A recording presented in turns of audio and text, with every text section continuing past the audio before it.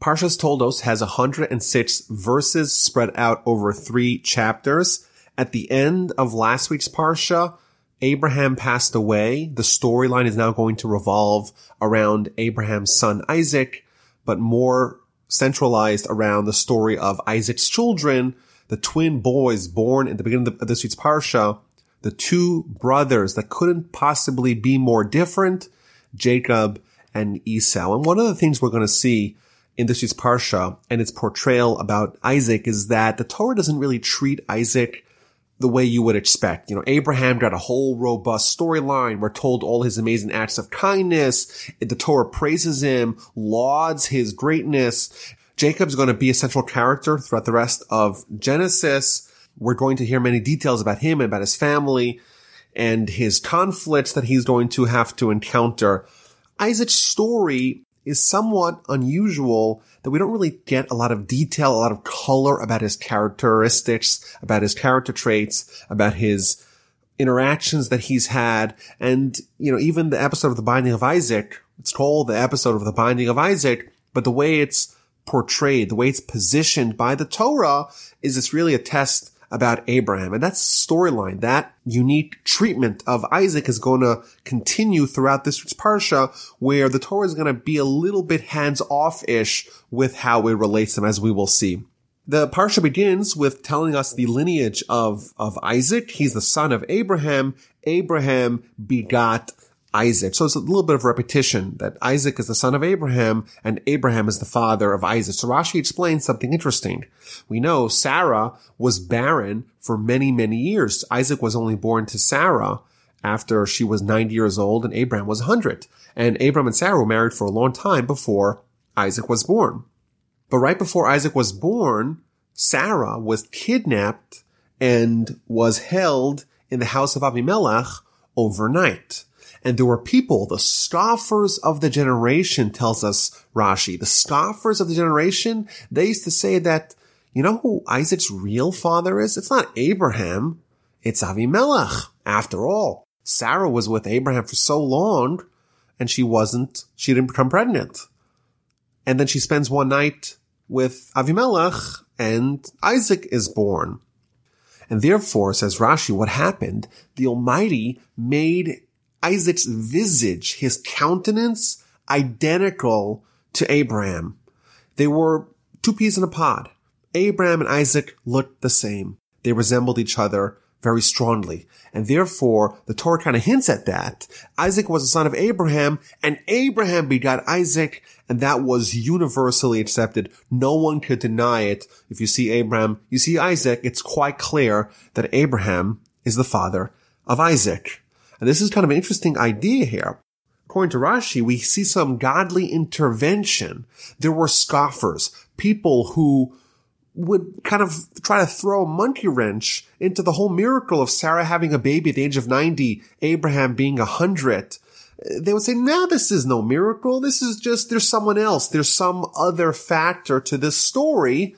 And we see here the Almighty intervening, silencing the critics, and making it clear to all that this was indeed a miracle. And in fact, there's an ancient Jewish axiom that one leitzanos, one scoffer, one cynic is able to cast away the impact of 100 reprimandations. The cynics are people that are very harmful because once they kind of cast aspersions into the narrative of the righteous, it's very hard to get the onlookers to be inspired.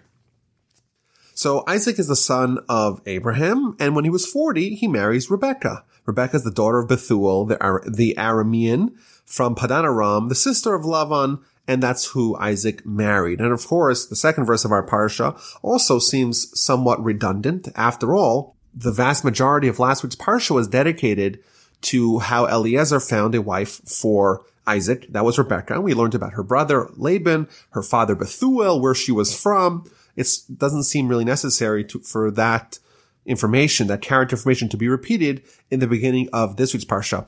So again, Rashi helps us with that question, and he tells us why do we need to be told the identity of Rebekah's father, brother, and hometown? To share with us her praise, even though her father was wicked. Her brother was wicked. The people that she admired, or maybe she ought to have admired in her life, the influences that she had, they were wicked. Her townsmen, the people that she came from, a place of wickedness, still she was righteous. She did not learn from their ways. The way most people have their identities, their perspectives, their values formed is from the people around them. In fact, even today in America, most people live pretty close to where they grew up, and they don't diverge from their parents and from society very much. There's certain kind of limitations, parameters of how much ordinary people change over the course of their lives from where they began. And here we see Rebecca. She's going to be the mother of the Jewish people, essentially. And she's a little bit like Abraham. She's a maverick. She grows up with people who are idolaters, who are pagans, who are wicked, yet she has the intestinal fortitude, the independent resolve to chart her own path of righteousness in her life. She was independent, even though she was submerged in a wicked pagan world that embraced all manners of sin and all sorts of morally questionable behavior. She was able to overcome that, and therefore we're reminded, look where she came from and look what she became. And they're married, and the rosy relationship hits a speed bump. Why? Because Rebecca is infertile. Like Sarah before her, she is barren.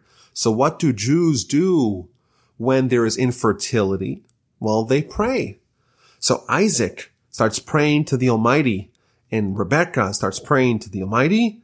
And the third verse of the Parsha, verse 21, the Almighty allowed himself to be entreated by him, and his wife, Rebecca, conceived. So here we see something interesting.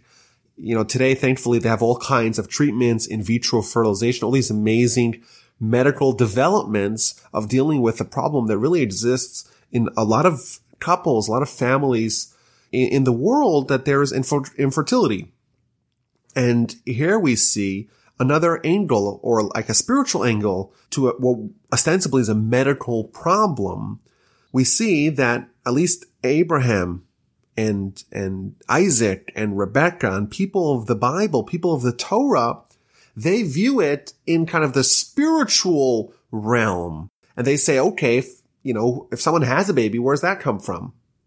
Also comes from God. So therefore, if someone is infertile, is not able to have children, well, then that comes from the Almighty as well. And therefore, well, what's the solution? The solution is to pray. And this is kind of like a high level thing that we see in many instances in Jewish literature. For example, the Talmud even suggests that maybe people shouldn't even go to the doctor. You're sick. Well, why are you sick? Who made you sick? The Almighty made you sick, on kind of the high level. And therefore, well, figure out what sin you've been doing. Figure out what message the Almighty is trying to send you. Fix the underlying problem, and then the symptom will go away. Now, I'm not trying to suggest that we should just study Torah and pray and let God worry about everything. But my point is just that this existed, and this was present and maybe even prevalent in times of yore, where people had a greater sensitivity to matters of the spiritual, and therefore they focused exclusively on the spiritual components of bad things happening to them or challenges happening to them, and that's how they addressed it. Perhaps today, if we have medical issues, things like that, of course, we shouldn't ignore the more practical, pragmatic approach of trying to go to visit doctors, things like that. We do that, but we also try to add with it a recognition that ultimately it's the Almighty who makes people healthy and who makes people sick. The Almighty is the one, of course, who allows people to have children, not ignore that basic fact of our faith. Now, it's interesting, in this verse, she does become pregnant, but Rashi picks up on this. The Almighty allowed himself to be entreated by him. Says Rashi, the Almighty listened to his prayer, but not to her prayer. Why? She'ein adom tfilas tzaddik ben rasha, tfilas tzaddik ben tzaddik. Because it is incomparable, the prayer of a righteous person, the son of a wicked person, versus the prayer of a righteous person, the son of a righteous person. Both Isaac and Rebekah were righteous. However, they differed in their pedigree. Isaac was righteous, the son of righteous. His parents were also righteous. Whereas Rebekah, she was righteous, but she was different because her family, she was the child of someone who was wicked. And therefore, says Rashi, the reason why God listened to Isaac's prayer, not to Rebekah's prayer, is because his prayer was more efficacious because his father was righteous. And this is somewhat surprising because maybe we could have argued the opposite. After all, Isaac was just copying his father. His father was righteous, he's righteous. His mother was righteous, he's righteous. Rebekah, in fact, Rashi earlier just told us her praise, that even though her family or background were all wicked, she became righteous. Maybe her prayer should be even greater. You'd think the opposite would be true. Quite to the contrary. Maybe the prayer of someone who's righteous, the son of a wicked person, that prayer should be even more powerful. Yet here we see that the prayer of Isaac outweighed, was more effective than the prayer of Rebekah. So there's a few answers to this question. I want to share the answer that I heard from my grandfather. And he said something very powerful. He said prayer, at its root, at its core, prayer is a tacit acknowledgement of a person's own feebleness, a person's own vulnerability, a person's own lack of ability to affect and to effectuate results. We're coming to God and we say, listen, we don't have the ability. We're helpless. Only you have the power to do it. You have all the power. You're omnipotent. You're the one who has the ability to affect the results that we want. That's what prayer is. Prayer is about man humbling himself or herself before God. That's what prayer is. And therefore, maybe normally in other areas, when someone comes from the rags to riches background, someone whose family is wicked, they become righteous, maybe they're better in other areas, but with prayer specifically, the prayer of someone who's righteous, the son of someone who's righteous, that prayer is more effective. Why? Because to pray effectively, you have to be humble. Which one of those people has it easier to be humble? Abraham, he was a celebrity. He was a mover and shaker. He was rich. He had everything. Isaac grew up in a privileged background, both materially and spiritually. If anyone had a reason to be prideful, if anyone had a difficulty to become humble, well, that would be Isaac. And therefore, when he prays properly, when he achieves the peak humility of prayer, that's much harder for him to do than Rebekah. Rebekah, after all, she has kind of a little bit of a dubious background. Someone like that, humility is more natural. Therefore, Isaac had to work harder to pray.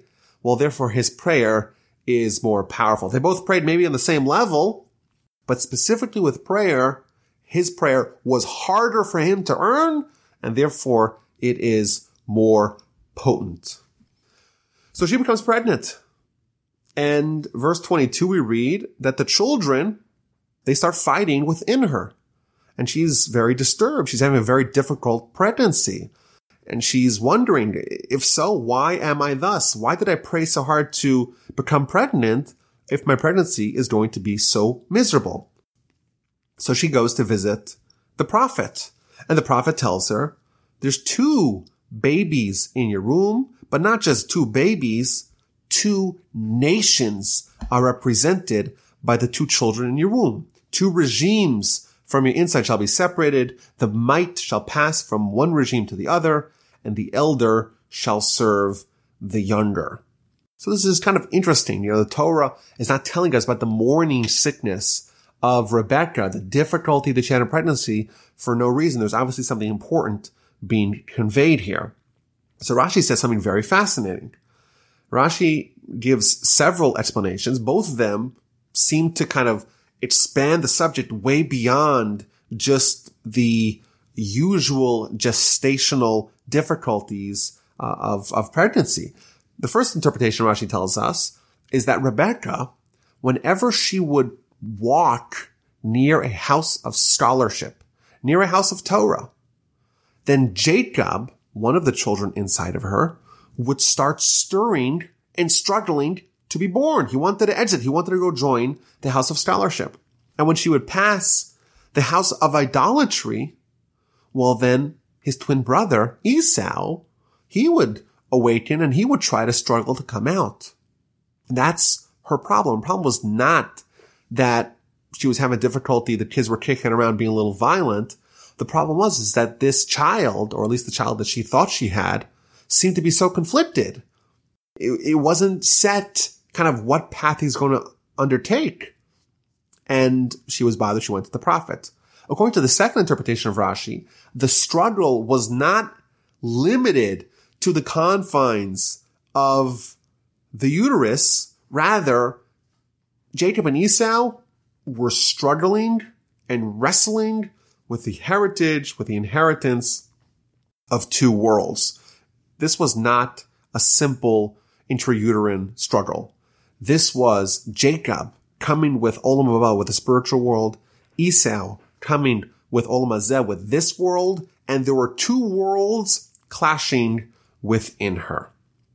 These two opposites, these like two sides of a magnet, repelling each other and not being able to resolve their differences and live peaceably with each other within her. So what does she do? She goes to the prophet.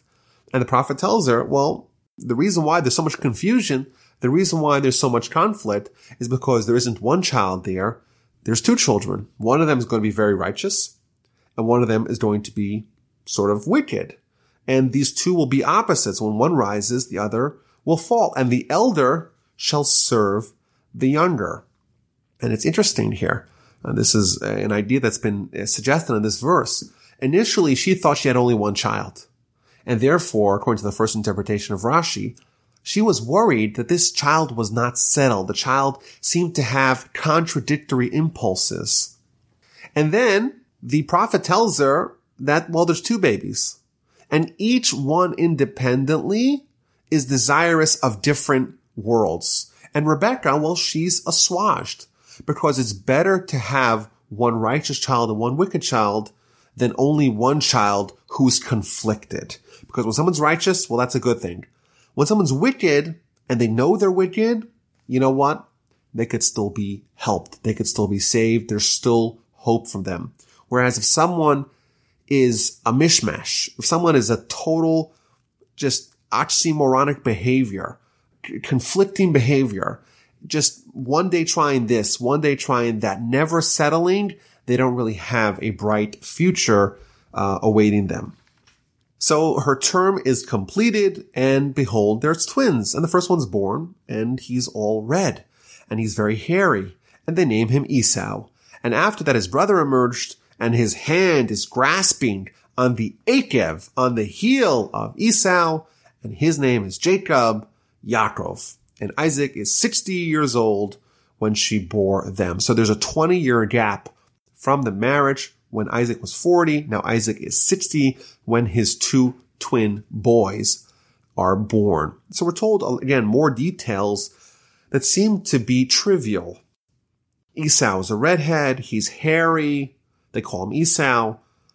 Jacob is born and his hand is clutching the heel of Esau. These little tidbits of information are cute for the family, but the Torah obviously believes that there's some lasting value for us to know somewhat of the birth narrative of Jacob and Esau. So Rashi opens up this whole subject by starting off with a very shocking statement.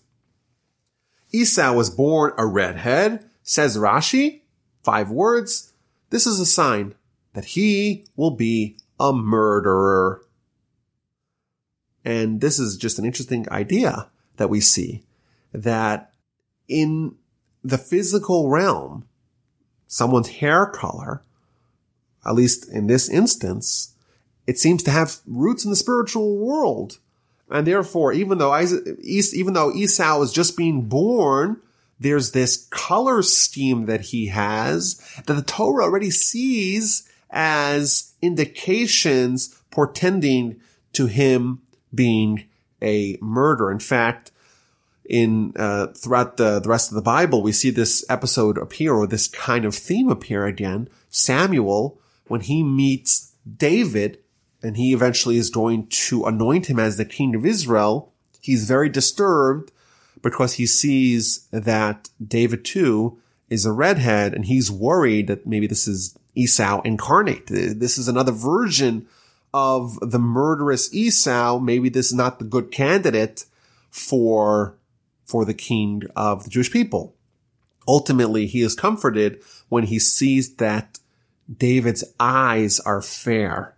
And the way he interpreted, the way Samuel the prophet interpreted that, is that David, even though he will have a murderous tendencies, it will be done with the eyes, with the visionaries of the Jewish people guiding him in the proper way of utilizing, so to speak, his innate murderous character. But this is something we see, in the physical world, and we see it in the spiritual world. Like if the bull goes crazy, if it sees red, there's something about that color that triggers something very violent. In addition, on Yom Kippur, the high priest, the Kohen Gadol, only wears white when he walks into the Holy of Holies. And there's some sort of symbolism that is already being demonstrated, that Esau is red, he's very hairy, he's very mature. The Kabbalists talk about hair as, if someone's very hairy, it gets very dirty, all the schmutz, all the dust gets caught up in the hair.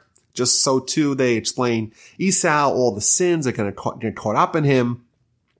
Whereas Jacob, well, he's seizing Esau's ankle. And this is, so to speak, representative, Rashi tells us, of Jewish and world history. Esau's got the head start, and at the very last moment, Jacob is going to reach out and, so to speak, grab his ankle and ultimately triumph. At the last second, he's going to snatch victory from the jaws of defeat.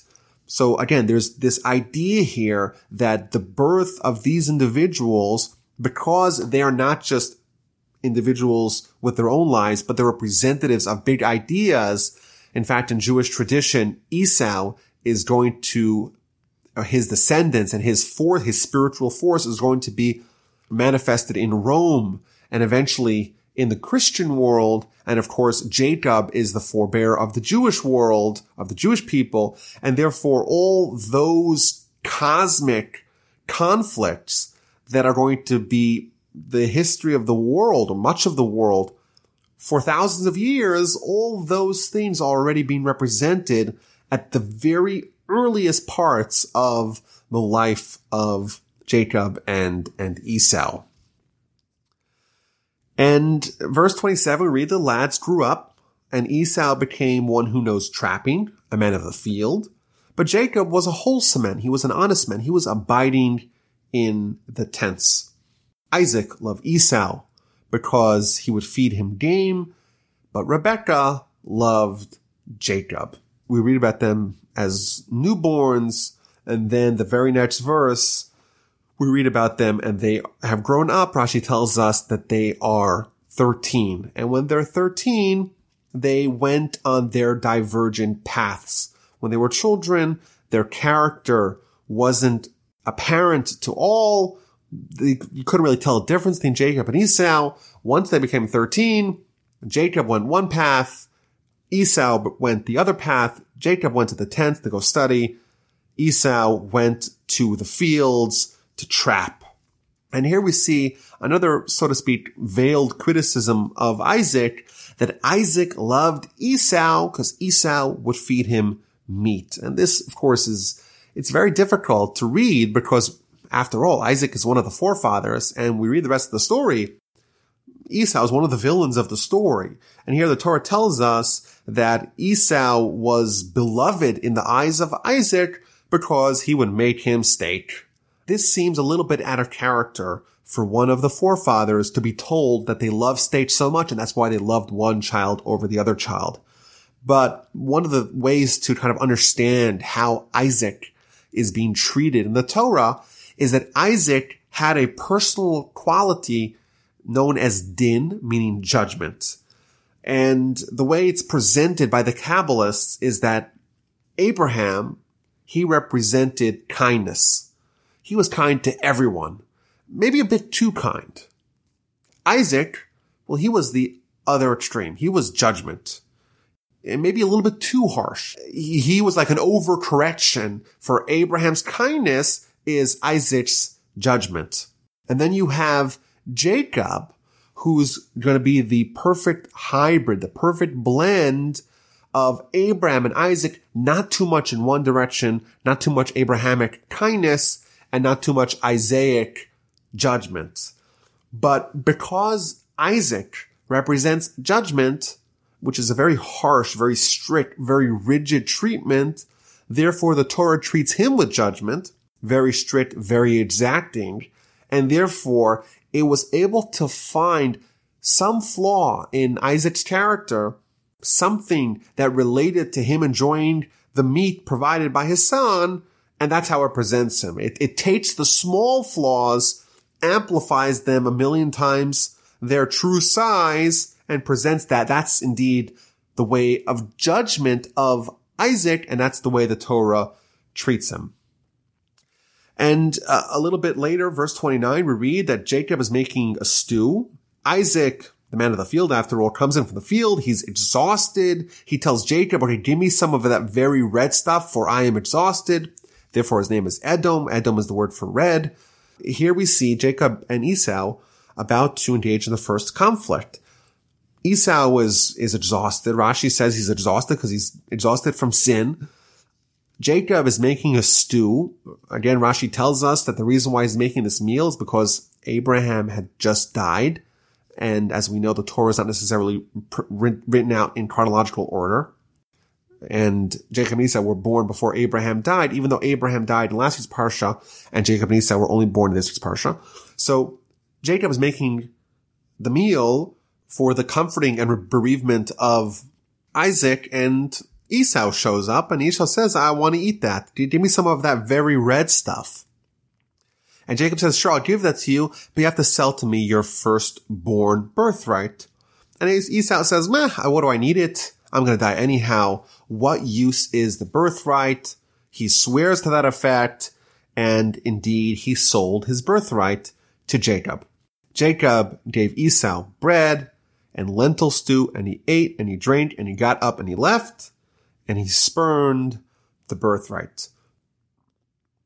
This will go down as one of the most lopsided transactions in world history. For the price of a bowl of soup, Jacob was able to purchase everything that came with being born first, with the birthright of Esau. So there's a few things to point out over here. You know, if you had to describe a food, you know, you would say, well, it's very healthy, it's very filling, maybe it's even tasty. Maybe if you're a little bit creative, you talk about the texture, what it makes you feel. Here we see Esau. He asks Jacob, pour into me now some of that very red stuff, for I am exhausted. The way he describes the food, give me some of that red stuff. And this is sort of like an interesting little detail here about Esau, is that he's using seemingly the most trivial, the most superficial element of the food to describe it. He's saying, give me the red stuff. How does it look? That's all I care about. And maybe this is a somewhat of an inkling into his character, that he's going to be very superficial. He's not going to get deep into the essence of anything. He's going to be worried about how something looks. If it looks great, they want it. If it doesn't look great, if it's not red, if it's not shiny, if it doesn't have pizzazz, he's maybe not interested. That's the first thing we see. And the next thing we see is that Esau justifies this transaction. He says, listen, what do I need it? I'm going to die. So of what use to me is a birthright? So Rashi explains that there was a dialogue. Esau said, well, what do I have with the birthright? Jacob responded, well, you got to do work in the temple. The firstborn is going to be the high priest and get to work in the temple. And then there's all these responsibilities and all these spiritual benefits that you have. So Esau tells him, well, why don't you detail some of those things? So Jacob starts detailing, well, if you drink alcohol and go into the temple, you die. Well, if you're not wearing a head cover, you die.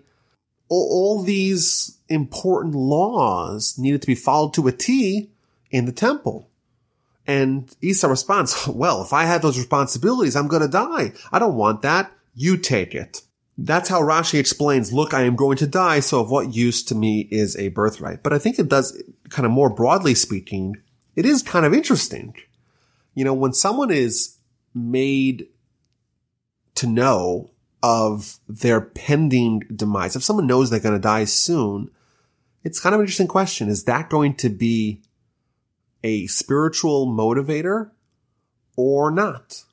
You know, the Talmud tells us that if someone ruminates on their own mortality, that's a tactic to embrace their spiritual self.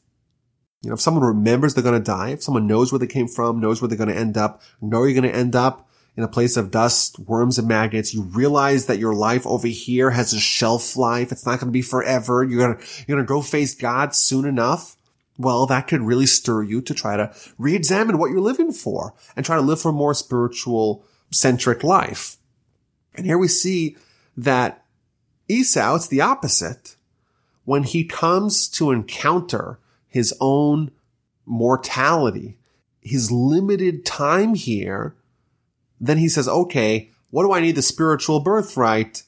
Give me the physical pleasure of the bowl of soup. Let me enjoy that. That is preferable to me, in my eyes, at this time, than the birthright. And maybe we could even argue that this is a bellwether of who a person really is. You know, if you ask someone, what do you do when you realize, or if you were to realize that you don't have a lot, you know, you have a week to live, or you have a month to live, or you have an hour to live, what do you do? If the answer is, well, I try to maximize the physical material pleasure before time expires, well, it shows that you're probably living on the more Esau track of life. Whereas if you say, oh no, I only have a few more minutes, hours, days, months, or whatever, I better try to stockpile mitzvahs. I can only be here for a little bit longer. I better try to accomplish as much as I can in the spiritual realm before I am ushered to the spiritual world. Then it's quite likely that you're more of the Jacob variety, where your focus is the spiritual world. Sometimes we forget about that. We lose sight of that. But for people like that, indeed, ruminating, remembering your own mortality will hopefully inspire you to pursue a spiritual agenda. Chapter 26 begins with another famine. There was a famine in the times of Abraham. Now there's an additional famine. Isaac again has to travel. He goes to Gerar, which is the second place that Abraham went.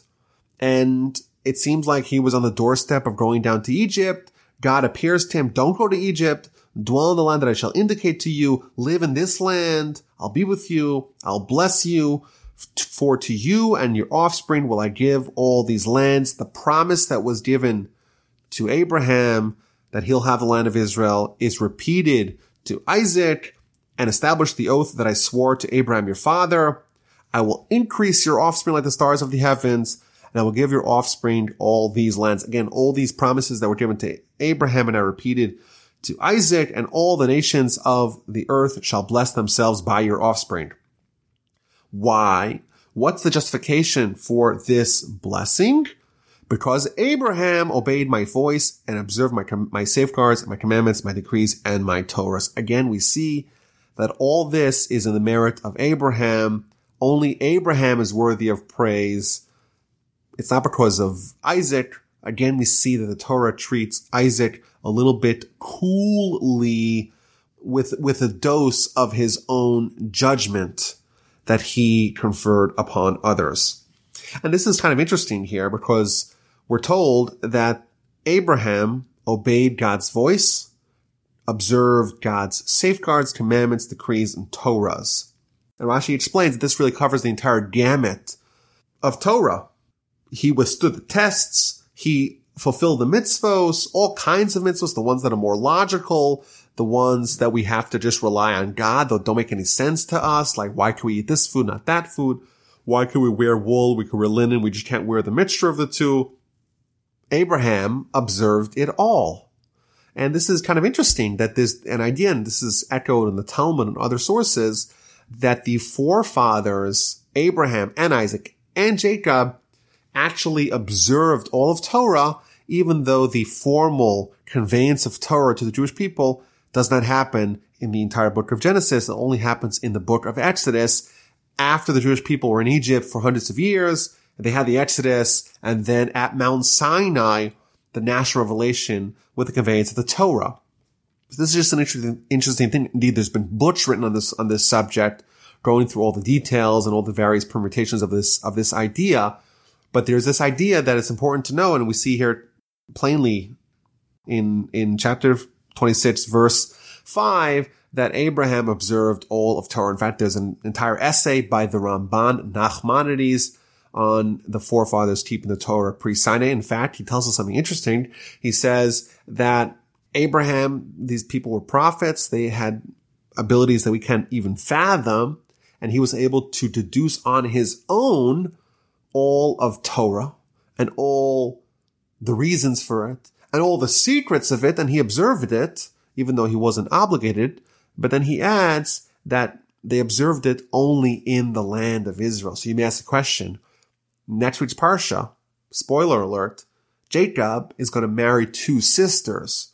The Torah actually later on, Leviticus is going to ban marrying two sisters. Ramban's answer is that because they weren't actually obligated to keep the Torah, they only did it pro bono, and therefore they only did it in the land of Israel. So Isaac settles in Gerar. The same thing that happened to Abraham twice happens to Isaac. People are interested in the identity of his wife. He says, well, she's my sister, and she's not kidnapped, but everyone realizes that this was a ruse, and Avimelech is again upset. We almost took her. We almost kidnapped her because she's so beautiful. Why do you tell us that she's your sister? And he made sure that no one would touch them. Whoever molests this man or his wife shall surely be put to death. Isaac is prosperous. He's reaping 100-fold of everything that he is investing. He's been blessed by Hashem. The man became great and kept becoming greater until he was very great. Rashi says that people realized there was something special about Isaac. Everything he touched turned to gold. We'd rather have his fertilizer than Avimelech, than the king's gold and silver. There's something really special about him. Isaac digs wells. The wells are stuffed up by some other ruffians. He redigs the wells, and he signs a treaty with Avimelech that there's going to be no aggression between those two, and they celebrate that with a feast. So there's a very long narrative here about Isaac and his interactions with these various wells. Just quickly, the Ramban tells us that there's 3 specific wells that are named.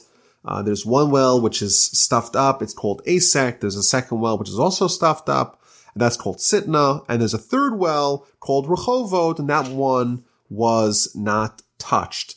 So the Ramban, of course, is trying to figure out what is the significance of these wells? Who cares? Why is this relevant to us for eternity? And he tells us that, well, these wells are not just wells, but they are foreshadowing the 3 temples. Of course, Solomon built the first temple. It was destroyed. Isaac dug the first well. It was stuffed up. Ezra, together with a collaboration of other people, built the second temple, and it too was destroyed by the Romans. Well, the second well of Isaac was also stuffed up. But he built the third well, Rehovot, and that is symbolic of the third temple, and that one was one that there was no quarreling over. The Almighty appears to him again and says to him, I am the God of your father Abraham. Fear not, for I am with you. I will bless you. I will increase your offspring because of Abraham, my servant. For a third time, we see Isaac is not given any of his own praise. It's all because of Abraham. His identity is inexorably wrapped up in Abraham's.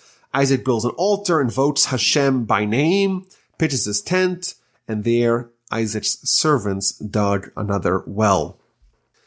The chapter ends with Esau at the age of 40 marrying a woman, Judith, the daughter of Beera the Hittite, and Basmas, the daughter of Elon the Hittite, and they were a source of spiritual rebellion to Isaac and Rebekah. Rashi curates for us some of the criticism that we see from our sages on Esau by telling us that Esau is like a pig.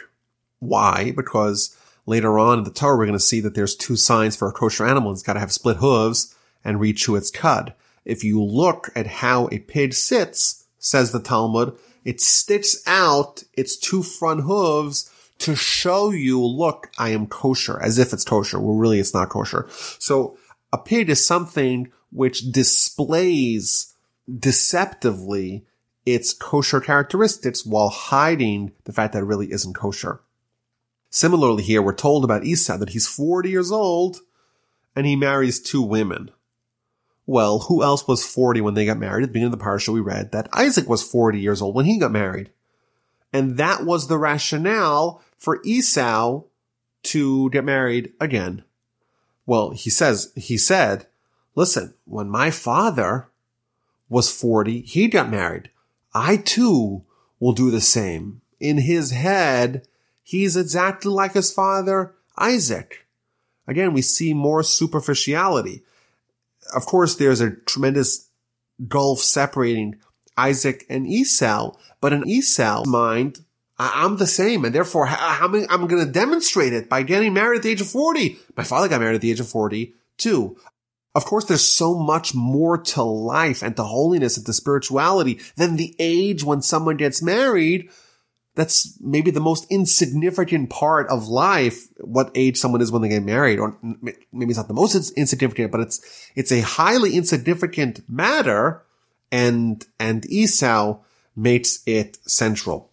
Chapter 27 is going to tell about a grand heist orchestrated by Rebekah, wherein Jacob is going to steal the blessing, usurp the blessings that Isaac had intended to give to his son Esau. And it came to pass when Isaac became old, his eyes dimmed from seeing, Isaac became blind, and he summoned Esau, his elder son, and said to him, my son. And he said to him, here I am. And he said, see now, I have aged. I do not know the day of my death. I'm getting old. Rashi tells us he was 123 years old. He's within 5 years of the death of his mother. His mother died at 127. He says, well, it's maybe my time. So he tells Esau, now sharpen, if you please, your gear, your sword and your bow, go out to the field, hunt game for me, make me delicacies as I love, bring them to me, I will eat so that my soul may bless you before I die. Abraham had amazing blessings. He gave them pointedly, specifically to Isaac and not to the rest of his sons. Seemingly, Isaac is about to do the same with his blessings before he dies, and he seems to want to give the blessings to Esau. But first, he wants to eat the delicacies. And we're already told at the beginning that his eyes are dim, he's blind. Why is he blind? Rashi gives us 3 reasons. Very interesting. The first one is that it connects to the last event of the previous chapter. The last event of the previous chapter is that Esau married these 2 women, and they were a source of spiritual rebellion to Isaac and Rebekah. Why? They did idolatry in their home. They would offer incense to their idols in the home of Isaac and Rebekah. And what happened to Isaac's eyes? His eyes couldn't bear the smoke of idolatry, and they went blind. That's the first explanation of why Isaac became blind. The second explanation is that when Isaac, and the episode of the binding of Isaac 2 weeks ago, he was on the altar, and his father wanted to slaughter him. At that time, the heavens opened, and the angels saw what was happening, and the angels were crying. And the teardrops of the angels fell and hit Isaac in his eyes, and therefore his eyes became blind. And the third interpretation of why Isaac became blind is so that Jacob will be able to usurp the blessing. As we will see, Jacob will have to resort to some sort of trickery in order to steal the blessings. And therefore, that was needed. So therefore, the Almighty orchestrated that he became blind. So it is kind of interesting. According to the first explanation, it's like a twist of irony. Esau himself, by marrying these idolatrous women, created the conditions for him to lose the blessing because he brought those women in the house and they caused indirectly Isaac to go blind. According to the final interpretation of Rashi, that Isaac became blind because God wanted Jacob to steal the blessings, we see direct divine intervention for the deception that will transpire. And I think that maybe the most interesting explanation is the middle one, where when Isaac was tied up on the altar, he saw the angels crying. It's a very strange imagery here that Rashi is telling us is the source of Isaac's blindness. And I don't know the details. What does this mean? Angels, they don't have tear ducts. What's going on? But clearly what it's telling us is that there was a certain touch point between the physical world, the world that we live in, and the spiritual world, the world of the angels at the time of this episode. And there was some sort of interaction where Isaac absorbed something with physical tools that really he wasn't able to handle. Just like the Talmud makes frequent comparisons between the spiritual world and the sun. Even though we have a sun in our world, if you try to look at it, you can't really do it. It's beyond, so to speak, what we could absorb. And therefore, during the episode of the binding of Isaac, there was something that Isaac experienced that was too much for him and impaired his vision. So just an interesting introduction to this story. He tells Esau, go capture an animal and make me a steak, and I'm going to give you a blessing. Why does he have to have food before offering a blessing? So the Ramban tells us something interesting. The Ramban says is that this is no ordinary blessing. This blessing has to be conveyed prophetically. And the explanation for this is that for someone to give a regular blessing, we don't even know how valuable that is, right? I'm giving a blessing. How efficacious is that? However, there is this higher level of blessing, a spiritual blessing, a blessing which is done through prophecy, which is guaranteed to work. So whatever Isaac is about to bless, it's for sure going to happen. However, in order to become a prophet, you have to kind of allow your soul to soar to great spiritual heights. It has to kind of go up to the spiritual world. And you have something that's holding you down, that's weighing you down. You got this body that's totally foreign in the spiritual world. It wants to stay here. So you have this tension. The body's pulling someone down, the soul's pulling someone up. And in order for someone to actually get there to the top of the mountain, you have to find some way to bring the body on board, to cajole and woo the body to join. And therefore, what Isaac did here to achieve a level of prophecy was to make a stake and say, okay, we're about to have prophecy. And when we have prophecy, we have stake. Who's interested? And the soul says, prophecy? Of course I'm interested. The body says, stake? Of course I'm interested. And therefore, there's less tension. There's less resistance from the body. He threw a bone, so to speak, to the body to get it on board to allow him to ascend to great spiritual prophetic heights. Meanwhile, Rebecca overhears what's happening. She hears Isaac telling Esau to go to the field, and she realizes that there's something that's about to happen that she's very, very worried about. And she doesn't want Isaac to give the blessing to Esau. Instead, she wants Isaac to give the blessing to Jacob. So she comes up with a scheme. She says, okay, we're going to go get some animals and we're going to make a steak of our own. Remember, your father's blind, right? I want you to get dressed up as Esau, and I'm going to make your dad a steak, and you're going to get the blessings instead. You're going to masquerade as Esau, and you'll be able to acquire the blessings that your father intends to give to him. And Jacob responds, but my brother Esau is a hairy man, and I'm a smooth-skinned man. Maybe my father will feel me, and he'll give me a curse instead of a blessing. So his mother reassured him, no, don't worry. If your father curses, I will absorb the curse. Listen to me, it's very important. Go get the animals, and we're going to make the steak for Isaac. Rebekah then takes Esau's garments. She clothes Jacob in Esau's clothing, the distinct hunter clothing that was entrusted to her. She covers the smooth skin with something that Esau would wear. She gives him the steak and she says, go to Isaac, go get the blessing.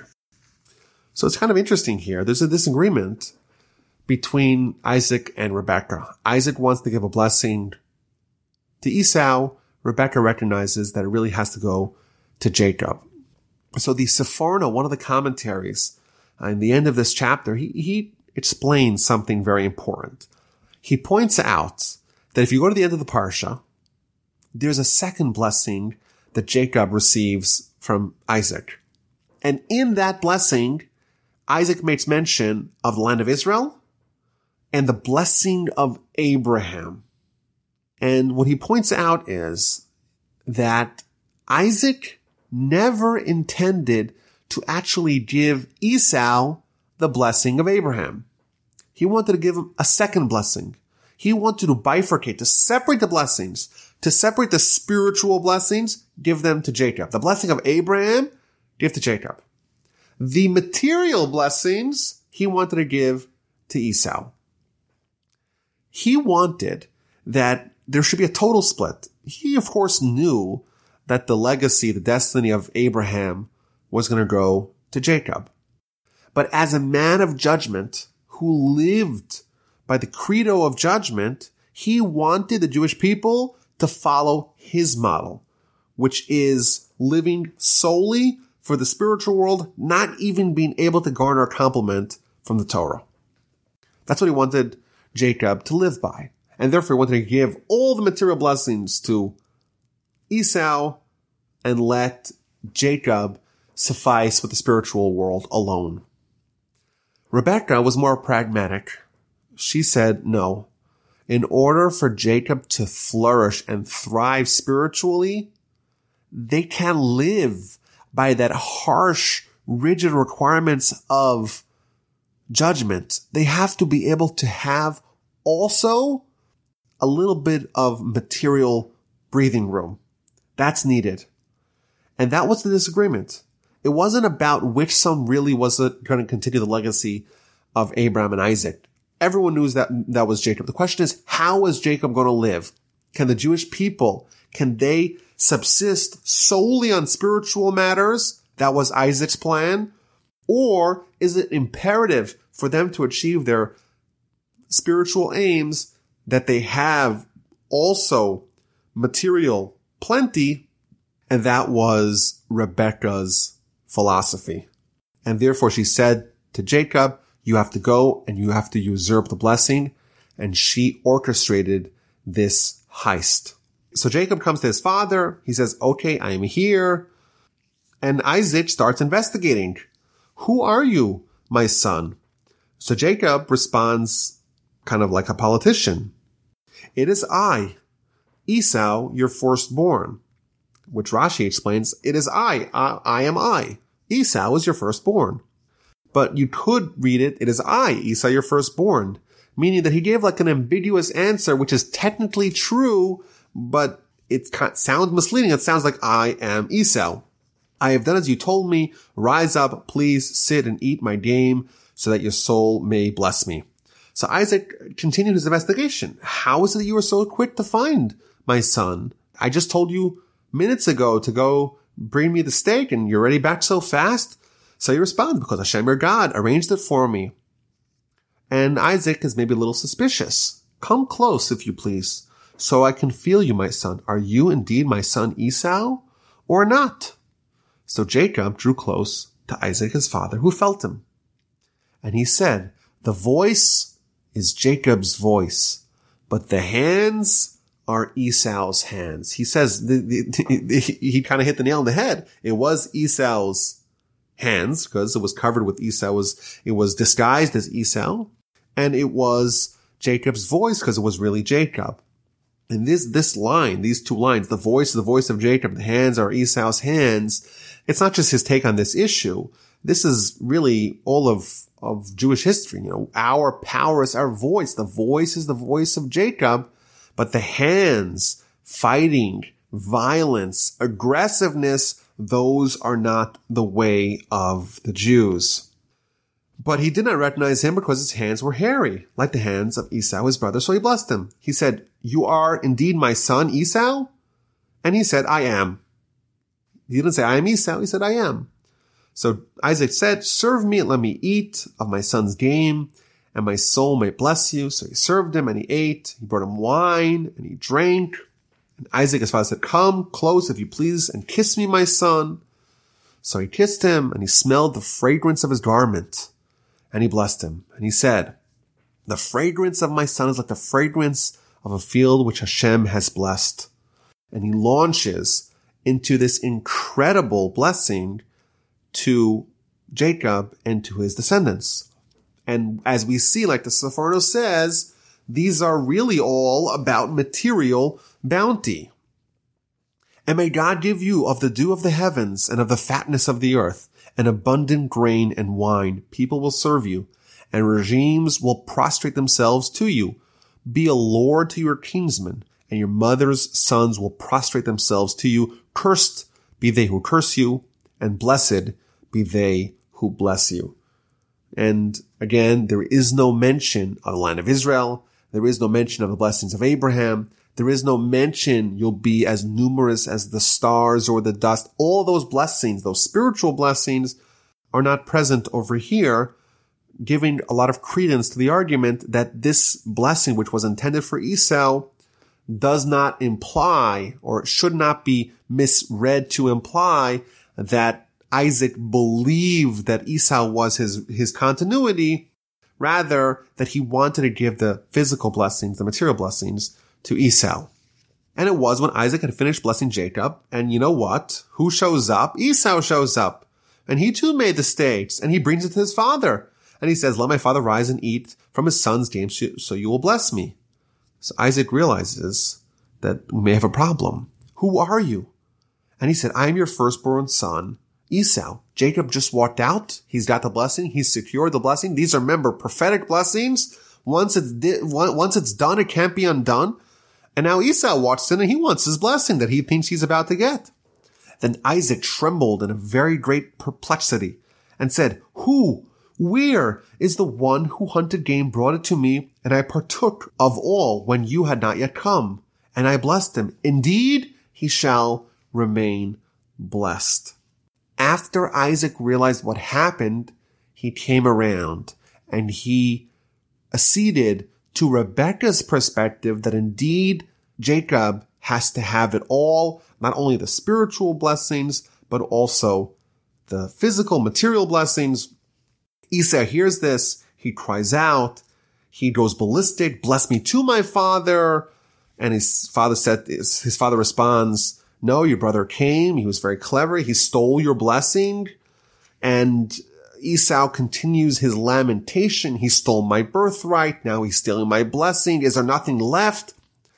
Isaac finds a leftover blessing for Esau. And he said to him, behold, of the fatness of the earth shall be your dwelling, and of the dew of the heavens from above. By your sword you shall live, but your brother you shall serve. Yet it shall be, when you are aggrieved, you may cast off his yoke from upon your neck. What does this mean? What Isaac tells Esau is that your brother may have a vulnerability. Yes, your brother you shall serve, but it's possible for you to cast off his yoke from upon your neck. Rashi explains, when the Jewish people disobey the Torah, then you could lay claim to the blessings that he stole from you, and you could unshackle yourself from his burden. Meaning that the blessing that Isaac gave Jacob is contingent on Jacob fulfilling the other role. Jacob got both, the spiritual blessing and the physical blessing. However, the physical blessing, the physical mastery that Jacob's going to have over Esau is only so long as he's fulfilling the destiny of the blessing of Abraham. Once Jacob departs from the ways of Abraham, he departs from Torah, then automatically the earlier blessing that he usurped from Esau becomes nullified, and now Esau is in control again. Esau does not take this lightly. He harbors hatred towards Jacob, and he thought, may the days of mourning for my father draw near, when my father passes away, and I will kill my brother Jacob. He is not willing to yield. Once Isaac passes away, once I know that he's not going to be troubled by this, I am going to kill my brother Jacob. Now Rebekah was told the words of her older son Esau. She finds out prophetically that Esau wants to kill Jacob. And she sent and summoned Jacob, and she says, oh, your brother wants to kill you, and therefore I want you to get up and flee. Flee to my brother Laban, to Haran. Remain with him for a little bit. Maybe your brother's wrath will subside. Maybe his anger will dissipate. Go spend some time with my brother Laban. Maybe marry some of his daughters. Wait for tensions to calm down. And then Rebekah goes and lobbies Isaac. I'm disgusted with my life on the account of the daughters of Heth. If Jacob takes a wife from the daughters of Heth like this, like the daughters of the land, what is life for me? So now, Rebekah really, she knows that Esau wants to kill Jacob. And it's not a safe place for Jacob to be. So what does she do? She goes over to Isaac to get his agreement to send Jacob away to safety. But what does she tell him? It's kind of stunning. She says, I don't want Jacob to marry one of the Canaanite daughters. It'll be terrible for me. This is kind of stunning. We see this juxtaposition of Rebekah having prophecy. She's prophetically discovering that Esau wants to kill Jacob. She doesn't run to Isaac and say, I had a prophecy. Jacob's in danger. She doesn't do that. She doesn't flaunt her prophecy. And this is almost like a model, an archetype of modesty. Just because someone has prophecy and therefore there's actions maybe they want to affect with that, there's no need to go broadcast to the world, I'm a prophet, if you're able to achieve the ends of sending Jacob away via other means, there's no need for you to flaunt your spiritual achievement. So Isaac summons Jacob and blesses him. He tells him, don't take a Canaanite woman as a wife. Go to Laban, to your mother's brother and family, and marry one of his daughters. And here he gives him a blessing. And may God bless you and make you fruitful and make you numerous, and may you be a congregation of peoples. May he grant you the blessing of Abraham to you and your offspring, that you may possess the land of your sojourns, which God gave to Abraham. So again, here we see once Isaac is sending Jacob away to go travel east to Haran, to go marry a daughter of Laban, now he gives him the actual most important blessing, the blessing of Abraham, which includes possession of the land of Israel.